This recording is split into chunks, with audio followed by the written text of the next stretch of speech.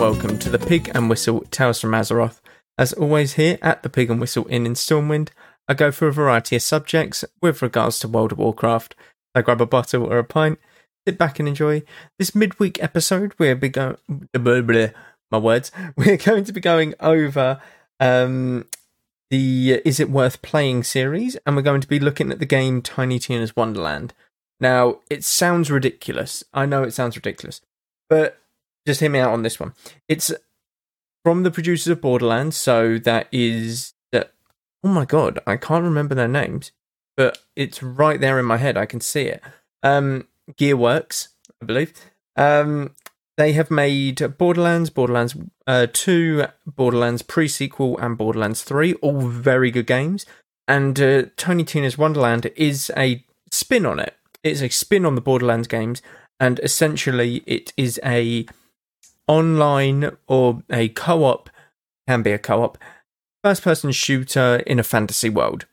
This fantasy world obviously has everything. It's kind of played in a D&D style.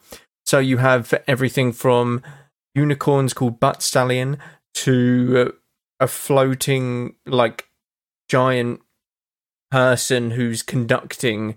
You're basically a piece on this board, and the main or the end boss and the repetitive content that you can do at the end is against the Dungeon Master. And the Dungeon Master is from the Borderlands games. It is Tina, or Tiny Tina, as she's known. And essentially, it's really fun and actually quite engaging. It's more of a comedy first-person shooter. You obviously have a lot of loot that you can get.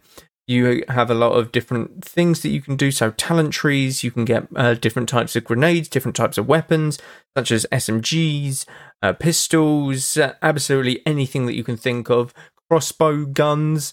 It's all a bit crazy. You can be multiple, not races, specializations, such as wizard, spore ranger, stuff like that. So a hunter technically, berserk or berserker, because they specialize in frost damage. So, you know, that kind of thing. You can have multiple builds. You can mix and match. So you can be a berserker and a wizard. So you can be a warrior that has spells, essentially, kind of like a D&D. So a fighter in D&D. That's kind of where it draws its influence from. But Tiny Tina's Wonderland is a first-person shooter. It is a fantasy first-person shooter. The purpose of it is there is a storyline, and you progress through the storyline, but you ultimately have a lot of replayability towards the end. If you think of the replayability as Mythic Plus dungeons in World of Warcraft, so you can keep progressing these Mythic Plus dungeons and get harder and harder, like, difficulties, and this rewards you with better guns, better loot, like you say, and essentially you can just keep going up. You can find different builds that do different things. You can find different guns that sort of beam onto other things. Like, it's absolutely crazy. You have mobs everywhere. These mobs range from mimics in Dungeons and Dragons to zombies, you know, mummies, that kind of thing. And then you have like a dragon lord at the end, that kind of thing. And yeah, there's a nice twist at the end with the campaign. You also have multiple DLCs. You have about 3 or 4 at the moment, and I think that they'll bring out more. You also have stuff that you can do in World of Warcraft, like transmog. You can customize your character. So I look like a samurai, but I'm a... What class was I? I was a dragon.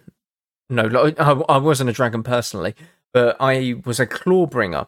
And essentially what I had as a ability was Thor's hammer. I could throw out this giant hammer and recall it to me, and it would do damage to everything in its path.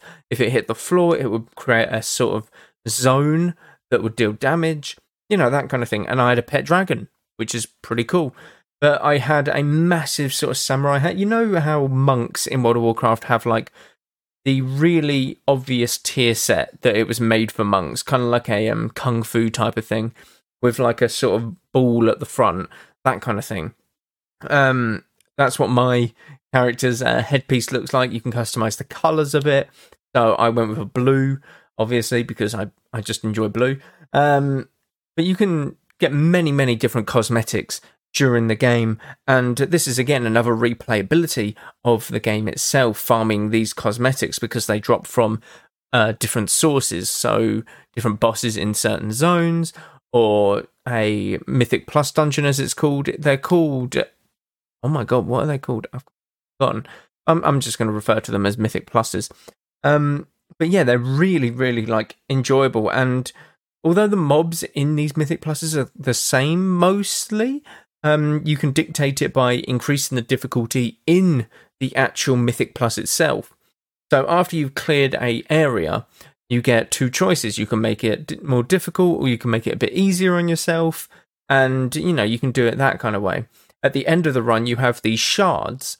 And these shards, essentially, you can use them to purchase guns or get a lot of random guns out of a certain... this is going to sound weird, but a bunny. There's like these bunny statues on each side of the room, and you go up to them and you feed this bunny shards. And if you feed it a certain amount of shards, it will throw up or vomit guns. It sounds ridiculous, but as you're feeding the shards, you obviously the belly of this rabbit or bunny get bigger and bigger until it just vomits it out. All of the guns or the grenades that you want, or the relics or the spells, whatever you wanted, essentially. Is it easy to pick up? Yes, it is a very easy game to pick up. If you enjoy anything that's kind of fantasy,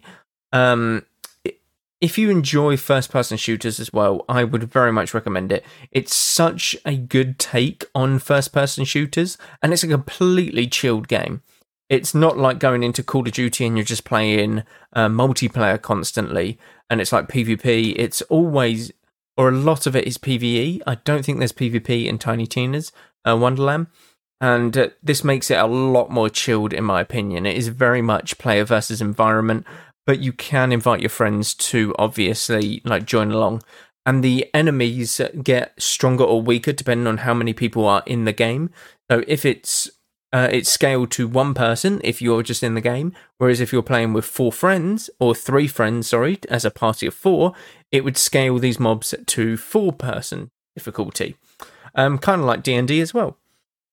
So, yes, I would say it's very easy to pick up. In terms of the replayability, I've gone through a lot of the things already, but I would say that it is very much a replayable game, because you're having to... There's so many different specializations and mix and matches of the talent trees that you can do in the game that you'll never be bored. If it's like, I'm bored of having a dragon and a mushroom as a pet, like I go for a pet build almost, then you can say, okay, I prefer just throwing a hammer and one-shotting everything. You can do that. You can do that by changing yourself to a Clawbringer and a Wizard rather than a Clawbringer and a Spore Ranger or whatever it was called. So there's many different things that you can do replayability-wise. Is it fun? Hell yeah, it's fun. If you get 1 of your friends, 2 of your friends on this game, it's a blast. Now, obviously, you can enjoy it solo as well, but any game, I think, in existence is always more enjoyable with a friend.